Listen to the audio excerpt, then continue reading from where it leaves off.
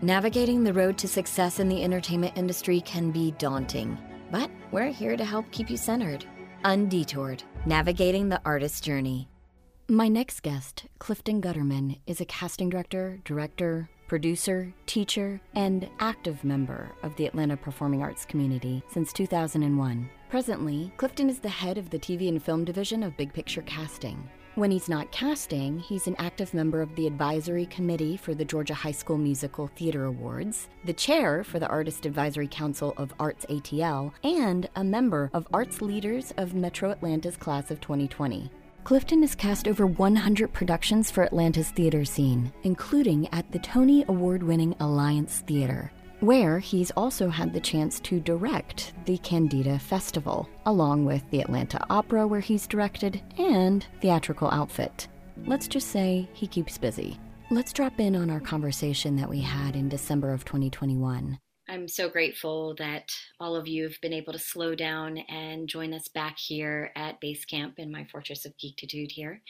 And today I am extremely fortunate to have been able to get hold of my friend for a small amount of time because he is extremely busy. But when people often describe being of service to others as being one of the greatest gifts that they could give themselves, this next guest is a true testament to that. Having cast over 100 productions in Atlanta, Georgia, and serving on several committees that have given back to the community in various ways. My next guest is now serving as the head of TV and film for casting for Big Picture Casting. Please welcome my friend, Clifton Guterman-Gough. Thank you so much, Sloan. That was quite an intro. I'm thrilled to be here with you. You are one of my oldest, I guess, but just long-term contacts in Atlanta performing arts, going way back. And you've always been a touch point of joy. And we've intersected in many ways. So it's a thrill to be here. I'm honored to be asked. Oh, gosh, me too. And, going back, if I think about it, our first touch point would be Bat Boy the Musical. Yeah, you were our stage manager at Dad's Garage. Yeah. Which we got to do at the Alliance for a couple of weeks on the Hurt stage as part of their city series. Yeah. And I just remember that being one of my absolute favorite productions I ever stage managed in my 10-year career of stage managing, because I have iterated just like you. We tend to be creative people that iterate and kind of redevelop ourselves in vast ways, like we're all expansiveness, right? Like every single one of us is expansiveness of, especially if you get to be a storyteller, you get to be extremely expansive in what you get to do. And so one of the times that I was in a life previous was doing stage management. And Clifton, you were amazing in that lead role. I mean, it just gave me chill bumps every night. Thank you. What was so great about that is that it was a big undertaking for Dad's Garage to do something so big and then also take it to the Alliance. And so that was their first cast, time. Huge.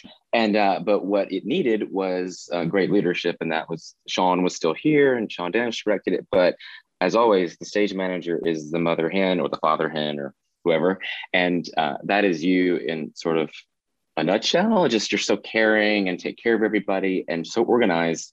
And so it was quite a big undertaking with a lot of people, a lot of props, a lot of blood, a lot of, a couple different venues.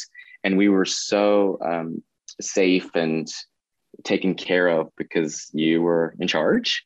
So it was just fantastic. That is going to always be one of my top career memories with my actor hat on. Yeah. And you were a fantastic actor. You're hilarious. But I love that you have settled into this amazingly versatile lifestyle that you've been able to create a lot of different versions of yourself. And we talk about this a lot on Undetoured because I feel like in life, we feel that if we're not doing that very first thing we set out to do, like being an actor or whatever it is, we're a failure. And I want you to speak to that a little bit from like when you were a child, having that either supportive or maybe you weren't supported, I don't know, but just to speak to kind of that first version of yourself and kind of how that translated and been able to get you to where you are today. Sure, I'm happy to. I tell the story a lot, story, but this part of me, it really has shaped who I am. But I grew up in a tiny pocket of Southwest Georgia, in a tiny little town, population 300, on a dirt road that they didn't pave until I was in the eighth grade, in the middle of the country, surrounded by farmers and cows and peanuts and soybeans. We weren't farmers, but I was a country boy, and I was surrounded by a bunch of male cousins and uncles and father, and they were all hunters and fishers and sportsmen. And I very early on was not, and I was very creative, and I was very imaginative, and I was very much into playing and pretend and crafts and sewing with my grandmother. I just was not odd, but I just was, the grandkid who wasn't like the others. And so I quickly found the arts, and I had a great family that let me and supported me and took me to those rehearsals and let me just try everything I wanted: piano and voice and community theater and church theater and handbell choir and all those things. And I'm very blessed that they saw that in me really early on, and they knew that, like, I was terrified of guns. I didn't want to hold one. I didn't want to kill an animal. I did like to fish, I'll say that. And I did like to, build tree houses and climb. I was very boyish in a lot of ways, but I was not like a lot of other kids down there. And I have to say, and there was some drama at home and some trauma over my life and my family. And I really found that the arts saved me growing up.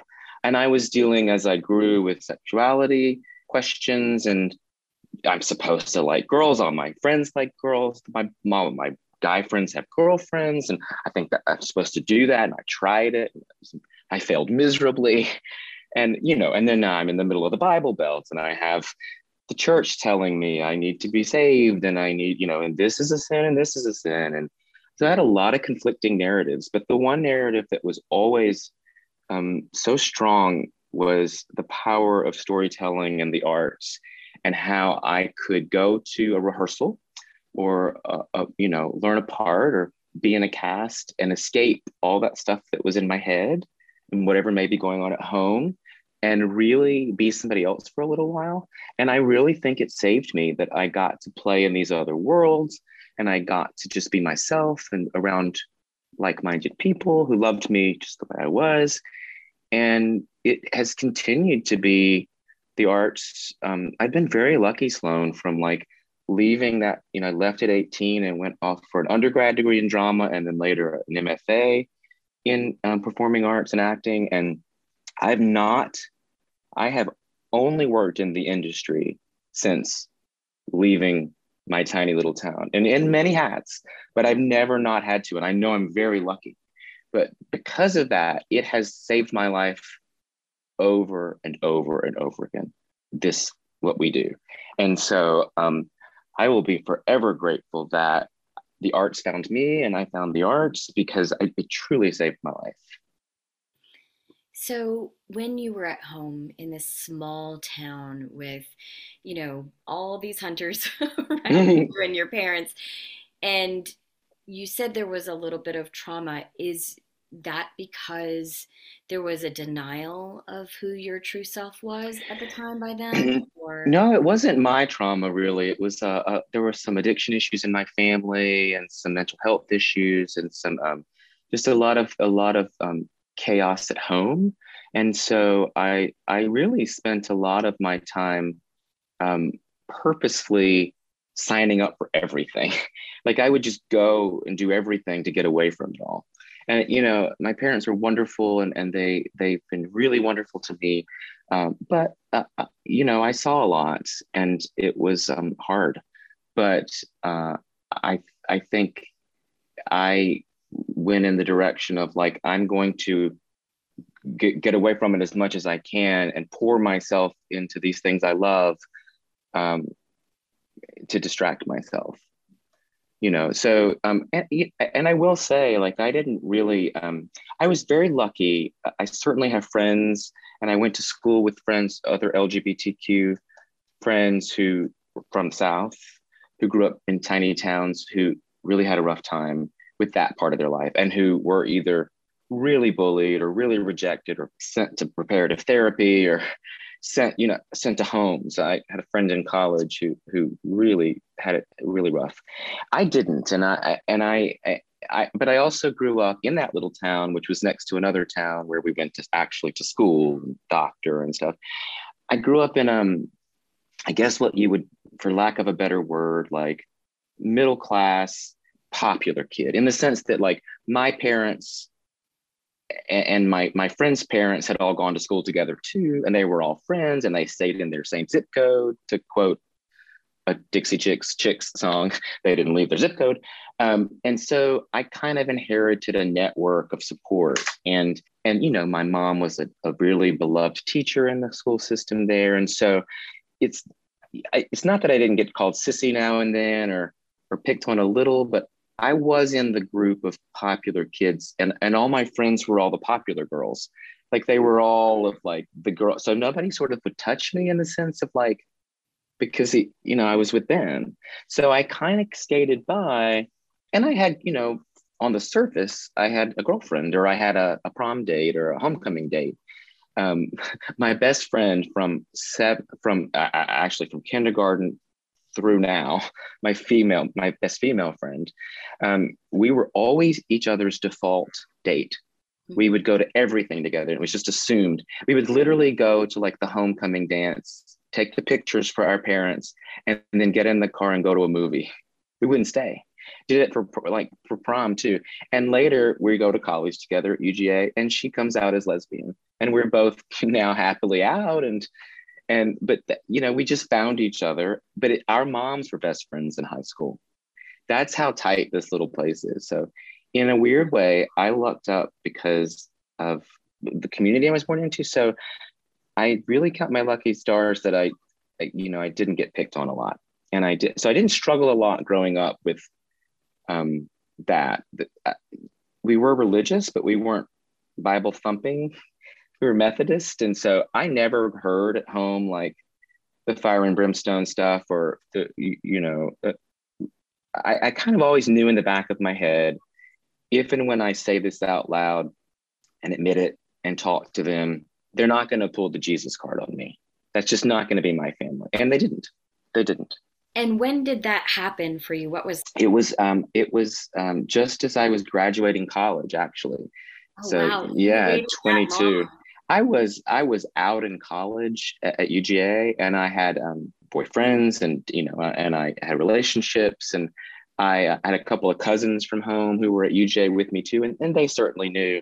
I just hadn't had the conversation with my parents yet, and I hadn't, there was no social media at the time, so nobody really knew, but my friends at college. So it was a bad break. Actually, I was dating someone, my first ever full relationship, crashed and burned when I was around 22, and it hit me harder than I ever thought it would, and I didn't see it coming, and it was very, very hard on me. And it happened to fall around Easter one year when I was going home to be with my family, and they could tell instantly that something was wrong and that I wasn't myself, and they kind of coaxed it out of me, and they were like, particularly my very observant grandmother, who's now gone, but I'm named for her. Her name is Clifford, and she grew up right next to me, like a stone's throw across the yard. And she's kind of my other mom. She half raised me. She knew before anyone that something was wrong, and they all kind of pulled it out of me, and then I just sat them all down and told them. Yeah. So I was kind of a late bloomer in the sense of saying it out loud to the people I love, but I was acting on it and very sure of who I was at around 20, 21. And what that energy does to you to just let that weight go. Mm-hmm. Who you became right after that, I'm just so curious, because then now it's out, you're feeling like your truest version of your authentic self, which is what you as a casting actor want everyone to just be in an audition, right? Yeah, so absolutely. To find that within yourself, what happens after that for you?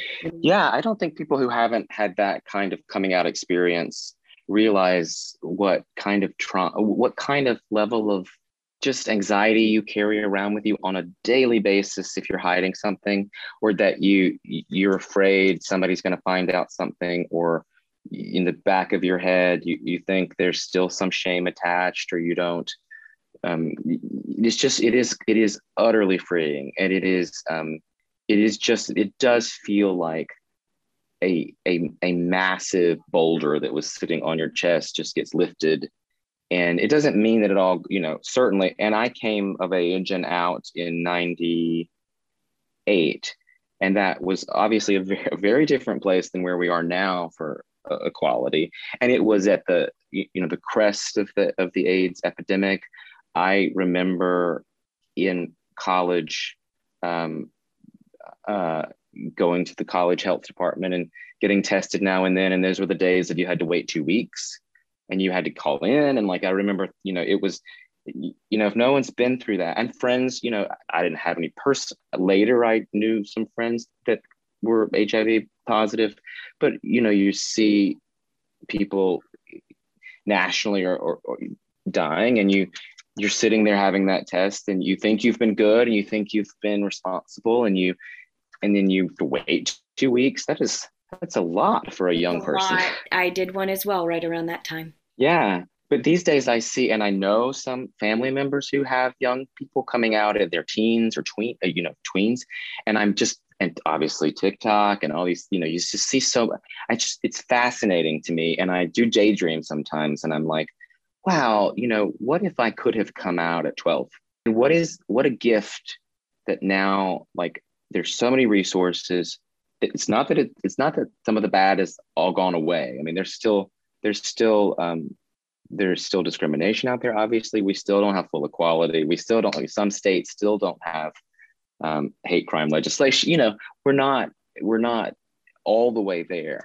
But I'm just so amazed at how young people today have so many resources and can figure out that part of themselves earlier on. And I do sometimes think oh, who would I have been if I could have been really myself at 12?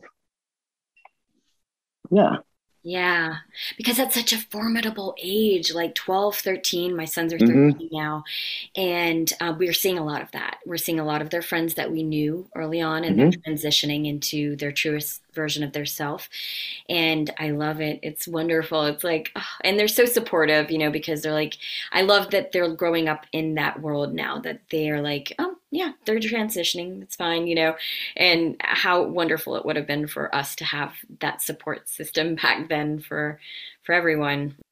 Now, when you are just going forward and you find Atlanta, which is for you this bigger city of hopes and dreams, so to speak. Tell me a little bit about what those first steps were into the entertainment community, and what you first got to kind of experience here, obviously being an actor. Yeah. I mean, I really have had a really fortunate path, but it also has meant I put myself in that path, and I've been very ambitious, and I've always gone after what I wanted. And then when I, got the opportunities, tried to show up 150%. That's sort of been my journey. Yes. Yeah, if you get the opportunity, you got to make yourself, indispensable.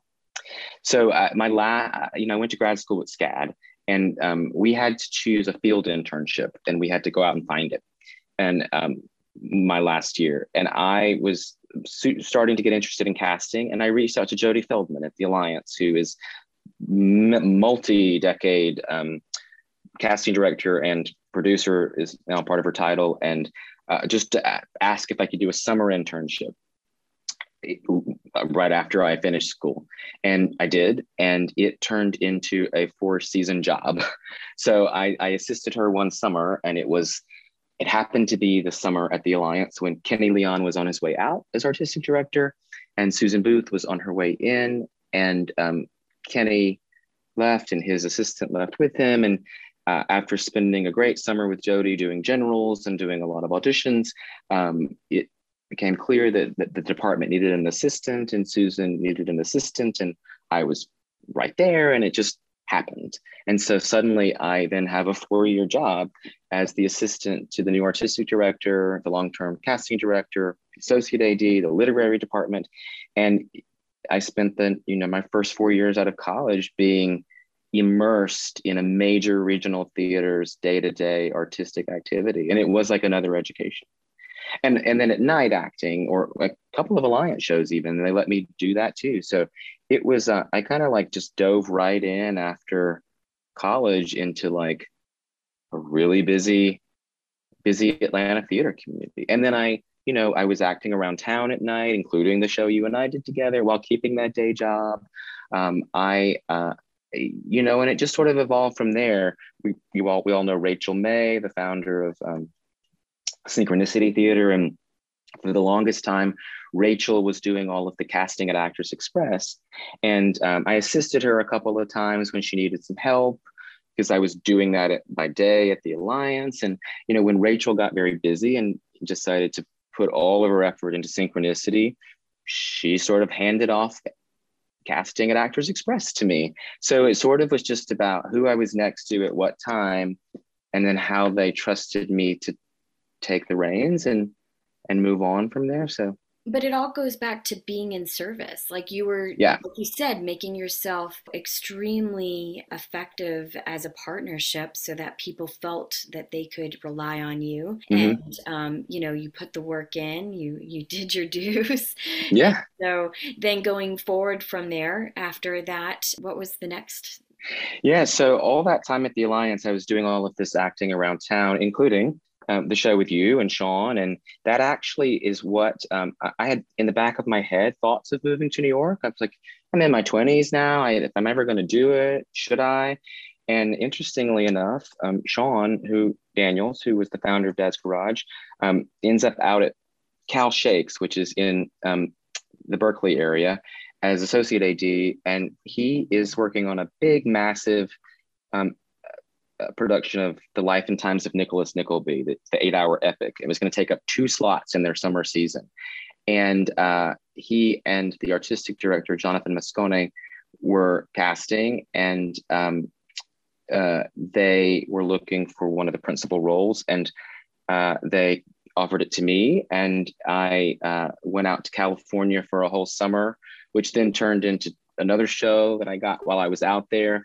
And that I left the Alliance to go be an actor full time. I went to Equity. I went out to California, and that was my stepping stone to New York. And because of the work I did out in California, I ended up with a New York agent, Equity card, and then just moved to New York with those 2 very crucial things in my pocket, and did that for 3 years.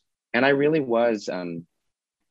I was based in New York, and I was out of New York about 80% of the time doing regional theater, which was fantastic. I was all over the country at really great places, but based in New York. So I'd finish a show and go back to New York for a little while and audition more and book something, go out. And it was at the time of my life. It was wonderful. And that's when I met my husband. Yeah, I was going to say, so like, was there someone that balanced all of that? Not at the time. I was living the single actor life and actor housing and loving it, but always a little lonely. And I had always been, I was always the kind of person who wanted a person and to be with someone and to be with them, forever and only them. And I was very, that was just sort of how I was wired. And so, it was getting a little lonely and tiring, and I wanted to be, and I eventually joined, this was before apps, but I joined one of the dating sites like Match.com. And we joke because Chad was on it like 3 years and I was on it like 3 months, and we met, and the rest is history. I had been on some not so great Match.com dates, and I was getting discouraged, and dating in New York is really challenging. Sites or not, but just meeting people in New York at bars or parties, it was very, very disheartening and discouraging. And so when I met him, it was just because you, sorry to interrupt you, but was it no. because you felt there was some inauthenticity? Because Chad is so authentic. Like, Yeah, I yeah. don't I know mean, him that well, but I just, he is. Oh, he's what he seems to be, which is wonderful. No, I found in New York, there's just such an edge and anxiety in the air to New York over everything. But then you start going out to bars and meeting people, and I was astonished that like those conversations went like this. You would see somebody, there would be some sort of mutual attraction. You try to start up a conversation, and in New York, it always went, "What do you do? What do you do?" And then you would say, "Well, I'm an actor." "Oh, have I seen you on Broadway? What have I seen you in?" And you would say, "Well, no, I don't know. If you've been seeing regional theater for the last 4 years, you might have seen me. So no New York theater." No. And then it was just sort of a sizing up of like, it was very upsetting and just sort of like, can't we just talk about like where we come from, or like, what do you like? What do I like? What are your hobby? It was always just sort of like a job interview almost, or it was very, just upsetting. yeah, And yeah, it's funny that you should say that because I've talked about this with other guests about the self-worth being in what have you just done or what are you about yeah, to do. And it is so hard for artists to be living in that light of dimmed if you are, not doing mhm, anything right now because there's a dip, or bright because you just did something, but then it's going to be dim again. And and yeah. just to have that on us like all the time. Product oriented or the end result oriented, and it's not healthy. And I would, in my mind, I would be saying to those guys or to myself, well, I'm pretty proud that I have only worked in the industry since I graduated. I'm pretty proud that I've never, nothing wrong with being a barista or a waiter, but I've been able to have jobs and act. And I'm happy that I've been doing regional theater for 4 years. I don't have a credit that you might recognize, but I'm riding pretty high and feel pretty good about my choices. But it was just, it was crazy. But interestingly enough, the one show I did in New York was an off-Broadway world premiere, and it was um, this little theater on the Upper West Side. And when I met Chad on Match.com, I had learned my lesson. I'm not going to go to a full dinner. I'm not going to spend a ton of money on my first date with somebody from Match because it could go very wrong. And in New York, a dinner is a lot of money. So I just said, "Hey, I'm doing this show, and there's a 24-hour French bistro right next to the theater. My show's an hour and a half. I get out at 8:45. Do you want to have a glass of wine next to the theater?" And Chad met me at the theater at like 8:45, and I mean at the bar next to the theater, and we sat on those bar stools until 2:30 a.m. and just never stopped talking. And when we left, it was like the first snow of the season, and he was going to head uptown on a train, and I was going to head downtown. And it's snowing, and we're standing in front of the subway, entry, and we kiss in the snow. And I was like, ugh, yeah. Okay, so this is a movie. Oh yeah. Be written about your life. Like, Oh, it was just magical.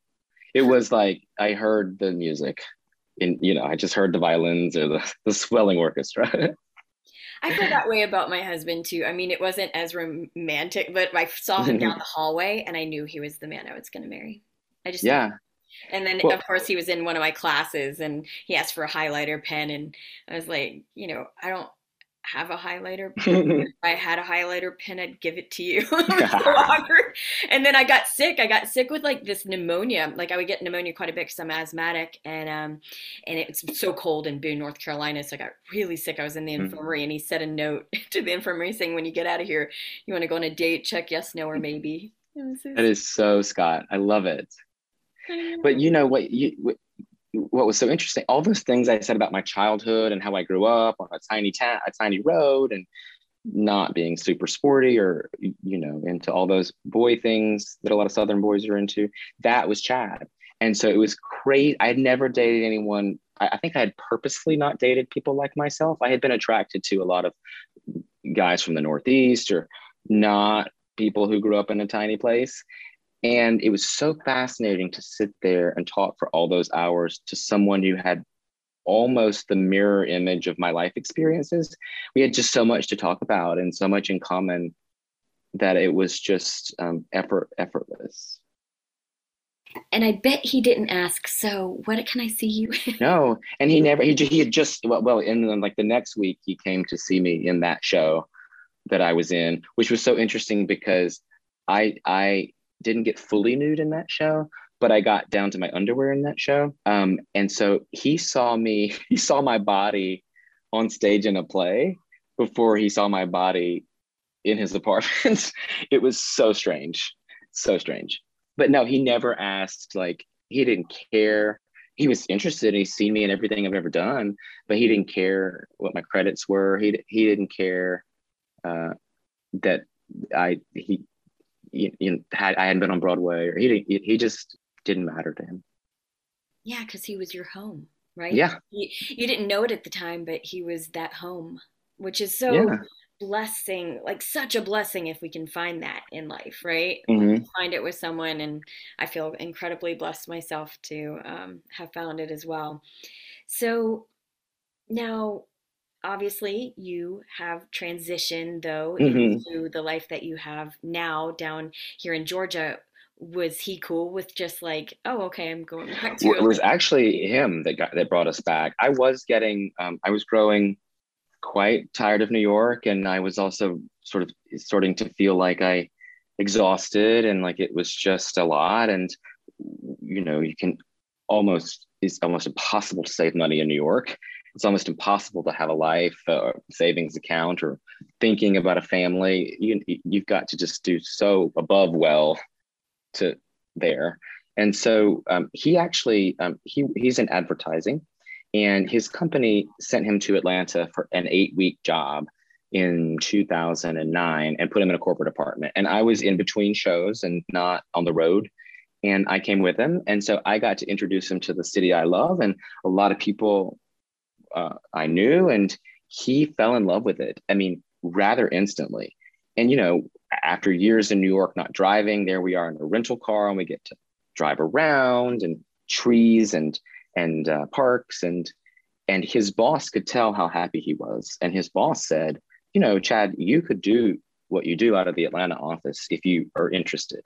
So he came to me and said, what do you think? And it took me about 2 weeks to sort of come around to like, yeah, I'm ready to leave New York. I think I can do what I do and make art back at home and still and actually feel calm about it and then we can have that family one day and dogs, and I don't have to spend every day under a blanket of anxiety and this ultra feeling of competition and one-upmanship in New York. And it was the best decision ever. Yeah, and we should tell the listeners how amazing of a community we have here in Atlanta. Like, I'm an Amazing. ambassador of Atlanta so much. I'm from North Oh, Carolina originally, but yeah. I moved here right after school in 1998, and just a huge ambassador of the family that Mhm. Atlanta is. Whether you know each other or not, everyone is always lifting each other up here. So, Yeah. listeners, you should know that this community, not only I feel, is one of the most talented groupings of artists, multifaceted, talented groupings of artists, but just the feeling that you are enough and that you are valid and that, yeah, everyone kind of It's just lifts true. you up. Yeah, I mean, I realized very quickly when I got back, and I was lucky that I had those past connections. So I kind of folded right back into the scene, and that's a blessing. And I really realized as soon as I got back, I was like, oh, right. We applaud each other's successes here. Like we get excited if our friends do well. We are in it, and I've lived in New York. I've lived in the Bay Area. I lived in Chicago for a few months, and I've seen different communities of artists. And I do agree with you. Atlanta is very unique in the sense that we are warm and really supportive, and it's a great thing. Yeah, and I think it's important for that to be really, really understood by actors about how much casting directors are rooting for you, no matter Hmm. where you're at. I have a very special place in my heart for the ones that are here in Atlanta because all of you have given these artists here so many opportunities to be in positions of their careers that they would have never been able to be in if they were in a bigger community in LA or in New York. Yeah. We wouldn't have had, and part of that we've been really blessed about the film community building up around us, like since, 98 to now, that film community build up around us has been a true blessing. But it really comes down to you guys being champions. And I always say this about big picture casting, that you're just like, you're the champions for the actors. You really, really, Yeah. really root for them. And so when you see a lot of different, because you see so many actors and so many different auditions, can you tell me and tell the listener, especially if they're younger and they might not have had the opportunity to audition for you or anyone at this point in their careers, from beginning to end, of when you see that thumbnail on Actors Access Sure. to the decision of making that offer, or you call them or call their agent. Tell me a little bit about that. Although I know it, I want to just... Yeah. Well, I'll tell you, I mean, it goes even a few steps back before just seeing that thumbnail. And it was a surprise to me because I had done 20 years of theater casting at all these equity houses in Atlanta. And Atlanta is unique, and unlike Chicago or New York, theater casting in Atlanta is literally whoever's doing the casting, if it's a casting person or associate AD or an AD, emailing Sloan Warren or calling you. There's no system, there's no breakdown services. Agents don't represent actors in Atlanta for theater. So it's very one-on-one and a lot of paperwork, emailed, like desk work. So I was thrilled to flip over and be able to do film and TV casting through these systems where it is so highly organized and it is very efficient. And so that was but I learned a lot because I had been an actor here and I had been with Houghton Talent for 10 years and booked films and commercials and industrials and been very happy acting and being administrator. And I didn't quite know all of the steps. And so I was very surprised to be on the other side and doing it. And then it really made me realize and grateful for not only the things that I booked over the years, but when I see my friends, like if I see you book or when I see people I know and love get that recurring role, I'm like, wow, now I know how many steps it took for you to book that and make us proud and show that Atlantans can do it. Now I see how many people it's fascinating. So long story short, I'll use, I just cast a pilot for Adult Swim recently.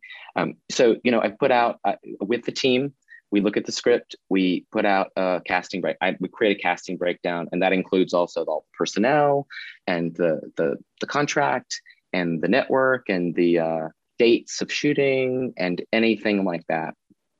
And the submission deadlines. So that goes out to breakdown services, which goes out to all of the agents that I choose. We usually just choose all Southeast agents. And so all the agents get this breakdown and they go through and electronically choose who in their roster they feel fits all of the roles I have put out there. And they have 2 or 3 days to do that. And then all those thumbnails come in to me, and I am looking at all of them, knowing what we need. And I am then making a choice to ask a certain number of those people submitted from all over the Southeast to record an audition and submit a self-tape. What is that number usually? Because it changes a lot. Production to production. But... Yeah, I think it depends on, it depends on the union status of the film. It depends on the pay rate, depends on the specificity of the role.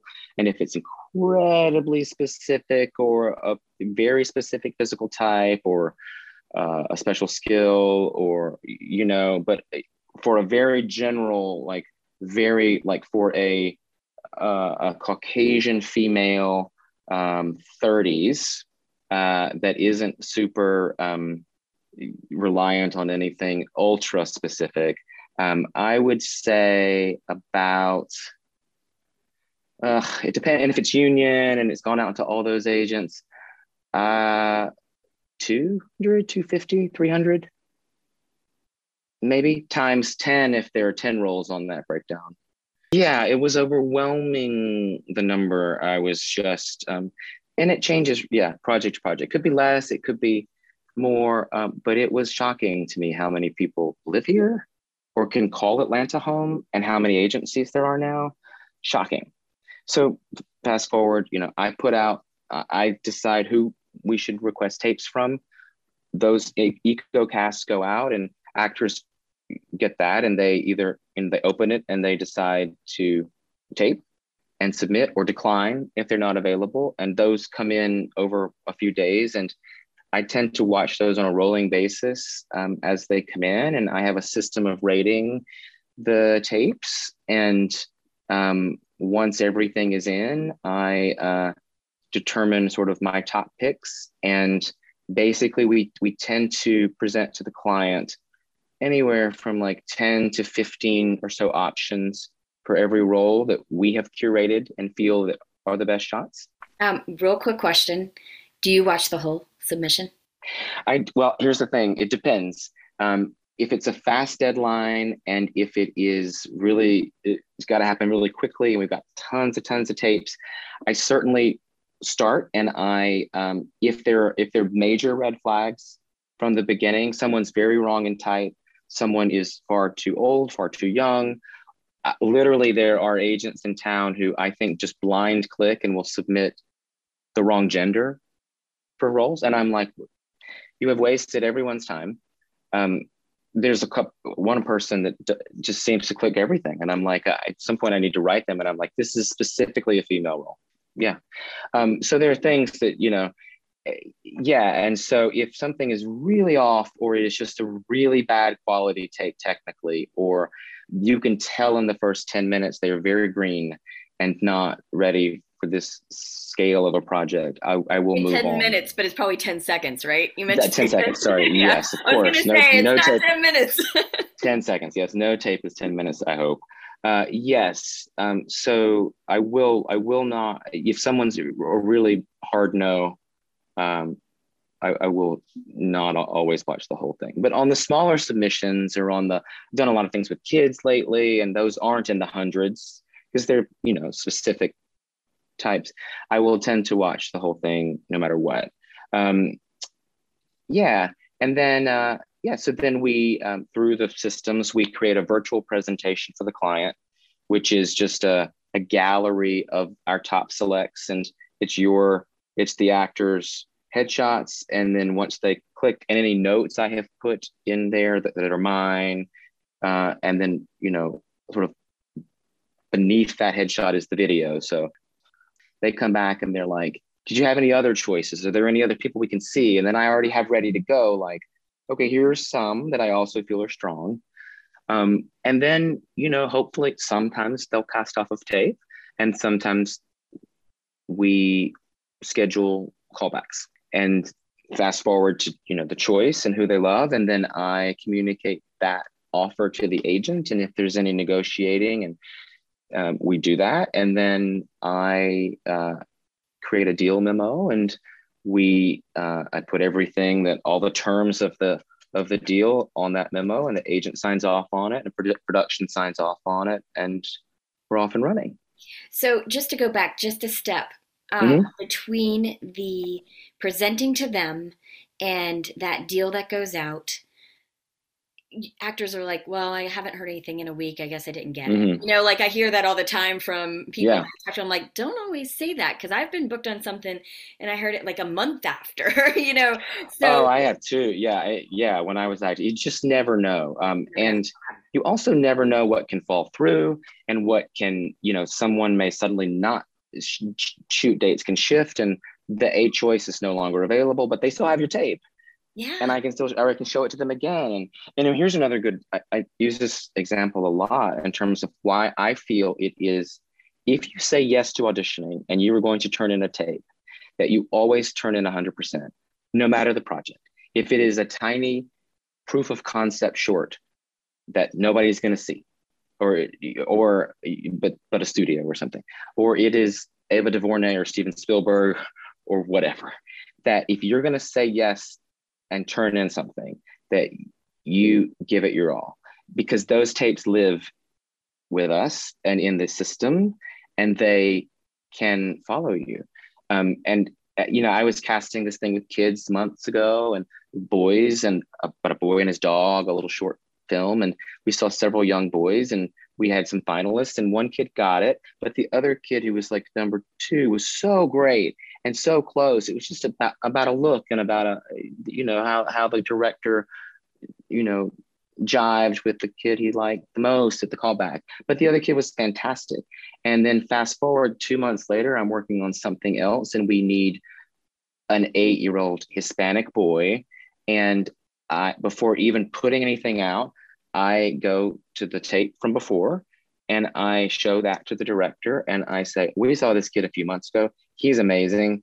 He booked it. He didn't even audition for it. So I write to his agent and say, I took the liberty of showing, John's last tape to this new project. If you're interested, here's the script. The director wants him. He doesn't have to do anything else. He has seen an audition tape. He loves him. And so the kid gets something he didn't even know he was up for. So those things live, that's why it's always great to show up and show out. I love that you keep the tapes. I always wondered who keeps those tapes like that. Do they, sometimes have them that they can file away? They're like, oh yeah, this person can do this accent or whatever it is that they do. And yeah, and another example in that same, the original audition about the boy with his dog, this is a good testament to why slates are very important. We had asked those kids in that slate to not only traditionally slate, but at the end of the slate, talk about a family pet. And if you had a dog, bring the dog into the shot, interact with the dog. Just tell us a little bit about your relationship to animals.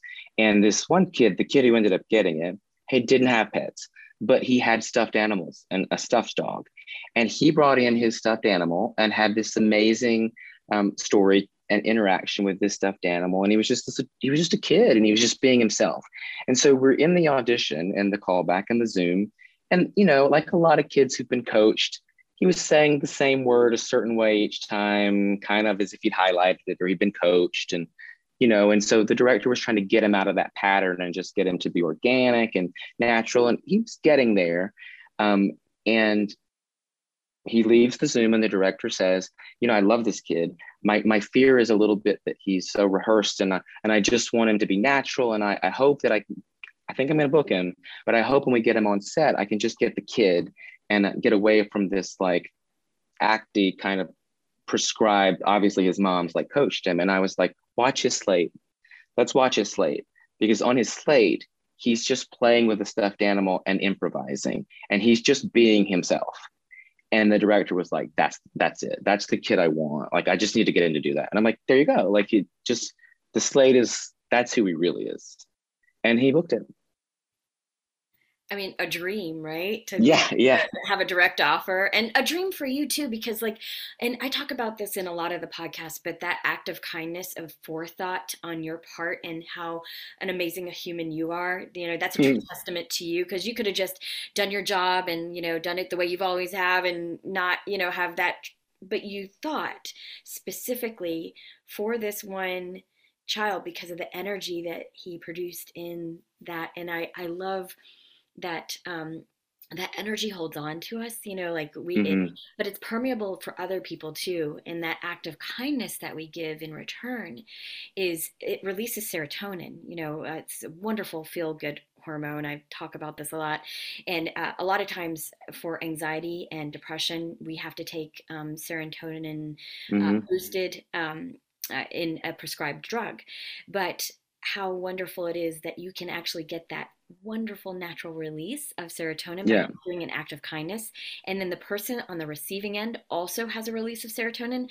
But then onlookers, like me hearing this story right now and us hearing it, we also get a boost of serotonin, because we're like, oh my God, this is amazing that this good things do happen. Good things happen. Yeah. Well, I think it's because I wore the actor hat for so long, and I know how I wanted to be treated, and I know how I wanted to be spoken to, and the kind of notes I wanted to get, and the kind of the cheerleading I was hoping was happening for me on the sidelines. So I think that I think sometimes former actors make really good casting directors. for that reason. Absolutely, without a doubt, because you're thinking from the actor's mind and you're able to see, okay, I can tell whether this person is being authentic or not. Even in Yeah. the zaniest of comedies, which you get to cast, or Yeah. the zaniest Yeah. things. Yeah. And then, so going from that space where you're actually, being in control of a lot of aspects of other people's lives. Mm-hmm. I mean, you're kind of, the gatekeeper, right? Like, so to speak, for a lot of these people's lives. And in your own personal life, at the same time, you were not in control. You Mm-hmm. had a moment where you tried to have control over a situation, but it just eluded you somehow. And you know what I'm talking about. Yeah. Tell me a Yeah. little bit about how the balance of that, like you're on one end, you're just doing so amazing things at work, but then, Yeah. I think we're talking about my family building journey, right? yeah, Yeah. I mean, it's life, right? It's amazing how life can sneak up on you in an instant. And the best laid plans and the best organized people and the people who try to work hard and be good and really contribute and can just be sidelined very quickly by life. And you can't control a lot of things. And that's hard for some people who are, I'm not a control freak, but I certainly have like to have my ducks in a row and I'm very organized and I'm that weird like type A artist who's empathetic and emotional and creative, but then also have that very organized brain and need things in charts and I need to-do lists and I need to check off things and feel I'm accomplished. And when something comes along that you're putting a lot of effort into and a lot of energy and a lot of money and a lot of love, a lot of heart and it doesn't go your way, it can be really hard for people like us. My husband and I were on a 3-year adoption journey, and we were working with an agent to do a private domestic adoption here in the U.S. And we had many close calls and lots of ups and downs, and then a really big, what we thought was a possibility and right turn. And in the middle of the pandemic and last year around Mother's Day, we matched with a mom in Louisiana who picked us from our profile book. And we spent 4 months getting to know her, getting to speak to her on the phone and text with her and supporting her and talking about our future child. And we went out to meet her and her family in Louisiana and met her children and played with them. And it was by all accounts just picture perfect and a really beautiful journey. And we go out for the birth in August of 2020, and in the middle of 2 hurricanes, we are there in a hotel waiting on news, and we're not allowed in the hospital because the hospital's full. COVID, hurricanes, crazy. This beautiful little girl is born, and we go to the hospital, and the mother says goodbye, and we have hugs, and we share gifts, and it's a beautiful moment. And we, due to something called interstate child protection clause, you can't cross state lines with the child until a lot of things have happened. And then also biological mothers in each state, and it varies state to state, they have a different window of time that they can change their mind and before they sign away parental rights. So we had to stay in Louisiana, and we knew this was the case for a while. And we were here in a hotel, and 8 hours before this mother was set to officially terminate rights with the lawyer, she texted us that she had changed her mind and she needed her baby girl back, and she needed her back that night, and needed our address, and she was coming to get her. And we just it was the worst, man. I have never been more shocked and instantly unsure of what to do and just devastated. And it all played out over a series of a few hours. And at 11 o'clock that night, we are driving what we thought was our daughter to a lawyer's office under an underpass in New Orleans and handing her back to him, and riding back to the hotel with a car full of baby things and still the smell of a baby, and no baby, no daughter, just gone like that.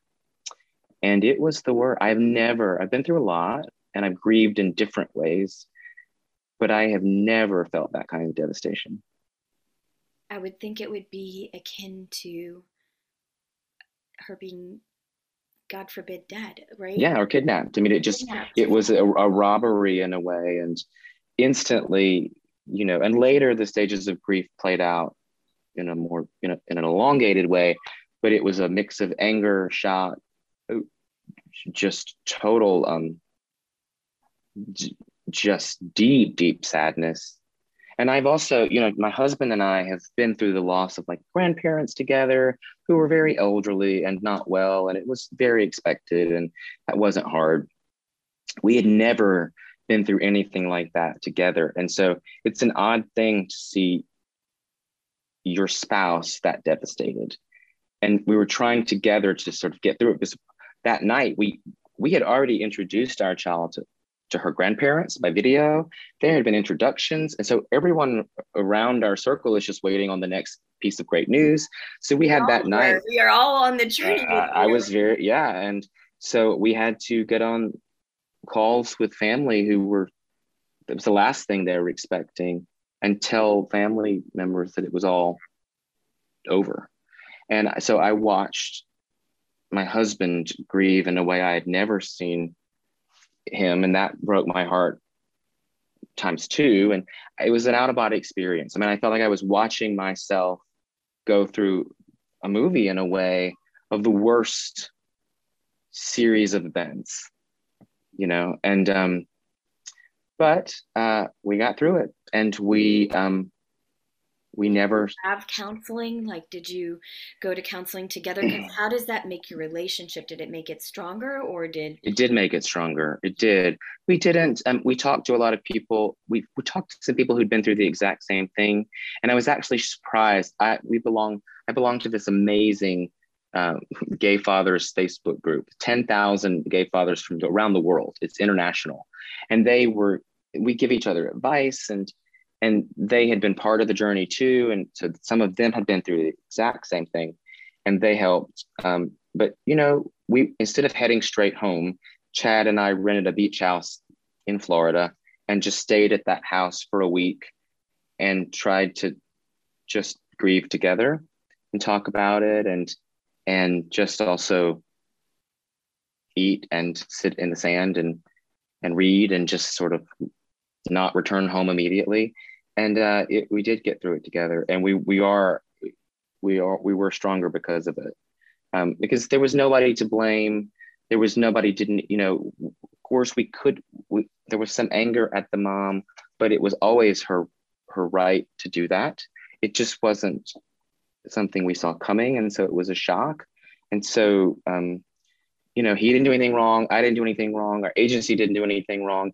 It just happens.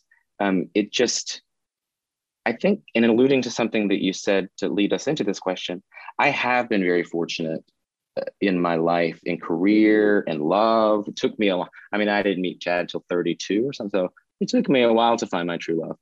But I think when someone is pretty lucky and fortunate, when something like that happens, it hits you hard. You're just sort of like, but why me? Like, we've put so much into this, and I've been trying so hard to just craft a life, and I had a daughter for 5 days, and now I don't. Why is this happening to me? Yeah. And then it was odd, the aftermath was very interesting, and sort of how the people in our life dealt with it, and our friends and family. And, we're dealing with our own grief, and then we have lots of supporters who were very upset too, I'm in tears again. Devastated for us, and the reach outs were both wonderful and then odd, and we heard things that either really comforted or made it worse, you know? And so it was strange to sort of navigate out of that. And then, you know, there we are rather quickly, like reconnecting with our agency saying like, all right, now we just have to restart, and what's the next step, and how do we move forward? And the And back that of your means head is a whole nother agency fee, right? Because like that fee's gone no matter if you got the baby or sort not. of, I mean, some of the things were generally adoption fees to the agency and marketing stuff. And so it wasn't a complete reboot, but we did lose a lot. And so a lot went to that adoption. The lawyers, her, the travel, that was just a wash, gone with the wind.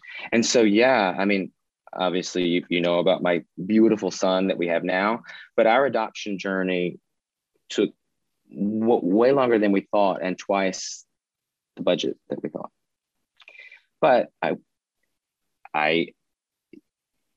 we have an amazing son. We are so fortunate. I feel more gratitude than I've ever felt in my life. I feel like a different person, and it was, you know, it's all okay. It's all okay because my son is here, and I get to be the dad I always wanted to be. And you know, I was telling somebody this yesterday. I don't really act anymore.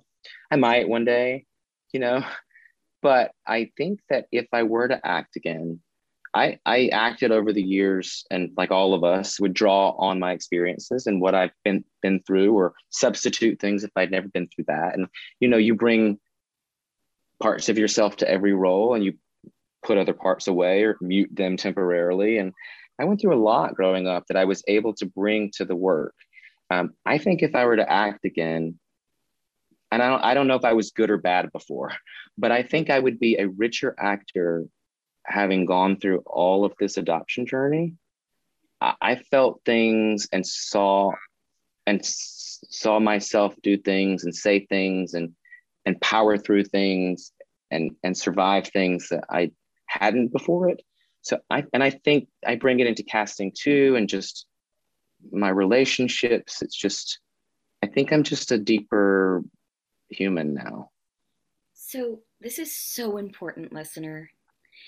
Just having life experience and being able to not hinder yourself with that life experience, like always just auditioning and never go anywhere, never travel, or never, you know, do the things you want to do because you're always a slave to Mm-hmm. just the industry, is going to actually be a hindrance, because what people really want to see is that full encompassed life. They want to Yeah. see every facet, not perfection, just flaws and you, right? And Yeah. so, huge, massive blessing as well. But I can honestly say that it's definitely made me a better person being a parent and seeing life through their eyes and the child wonderment eyes, and a better actor, a better human being, everything, Mm-hmm. a better Yeah. friend. Because looking at the world through beginners' child wonderment eyes, and I mentioned this a few times in this podcast throughout the episodes, is one of the most beautiful things you can see in an actor. Like that wonderment and Yep. that unbridled joy, right? That unbridled Sure. fun that you bring to any part. And let me tell you this, there's one thing I know to be true. You are an absolutely nuanced and insightful and authentic actor. Thank you, Sloan. I appreciate that. I So if really you do. ever do Thank want to do it again, obviously, you. or maybe It was my first love, and you know, I have to say, when I miss it the most is when I watch something that blows me away. Not even maybe a tape, but more, a movie or a TV show or a theater, and that's when I go, God, what they were able to do. I miss doing that, and it affecting people the way that affected me. That's when I miss it the most. Like I just went and watched the new West Side Story, which was something the original I watched over and over again growing up, and it was like the first community theater show I did, and I was just mesmerized. And I remember I watched it by myself in a theater down the street from my house. I love going to movies by myself, and I was like, oh, there's just so much creativity happening here, and I'm jealous. I just want to do something like that one day. Yeah, I mean, that's when I missed it. Yeah. Thanks for tuning in to Undetoured, Navigating the Artist Journey. If you enjoyed this episode, please do me a favor and subscribe and leave a 5-star review. And please check out our other episodes on Spotify and Apple Podcasts or wherever you get your podcasts. And in return, my gift to you is a short, invigorating meditation to get your day started. You can find its link, along with other links to Undetoured, in this episode's description.